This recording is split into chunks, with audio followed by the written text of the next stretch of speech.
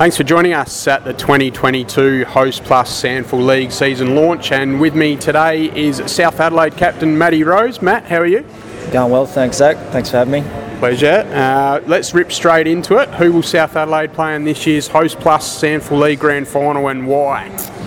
I'll go with Glenelg. I think obviously they were really strong last year and then just had a pretty bad day on the last day, but they've recruited well. They haven't really lost anyone, so I think they're going to be up there again.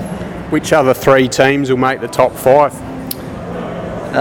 Eagles, I think you can't go past them. Really strong culture, and I know they lost a couple of key players, but they always perform well. I think Sturt will be ones that jumped up. They had a strong second half of last year, and I reckon North Adelaide will be the other ones that will get in there. Who will win the Magarey medal, not from the Panthers? Tough. I tipped him last year and then found out he got injured and missed the whole year. So Paddy Wilson, we played him a few weeks ago in a trial game and I think he kicked 4 goals. So I reckon he's in for a big year. Same rules. Who will win the Ken Farmer and not from South Adelaide? Yeah, hard to go past McBean from Glenelg. He's just does the job week in, week out. So I think he'll win it again. And who might jump up for a Powerade Breakthrough nomination from Noarlunga this year?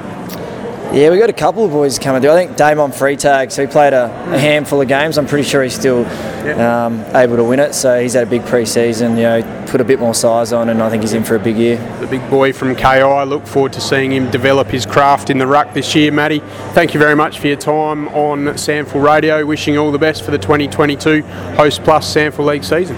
No worries. Thanks, Zach.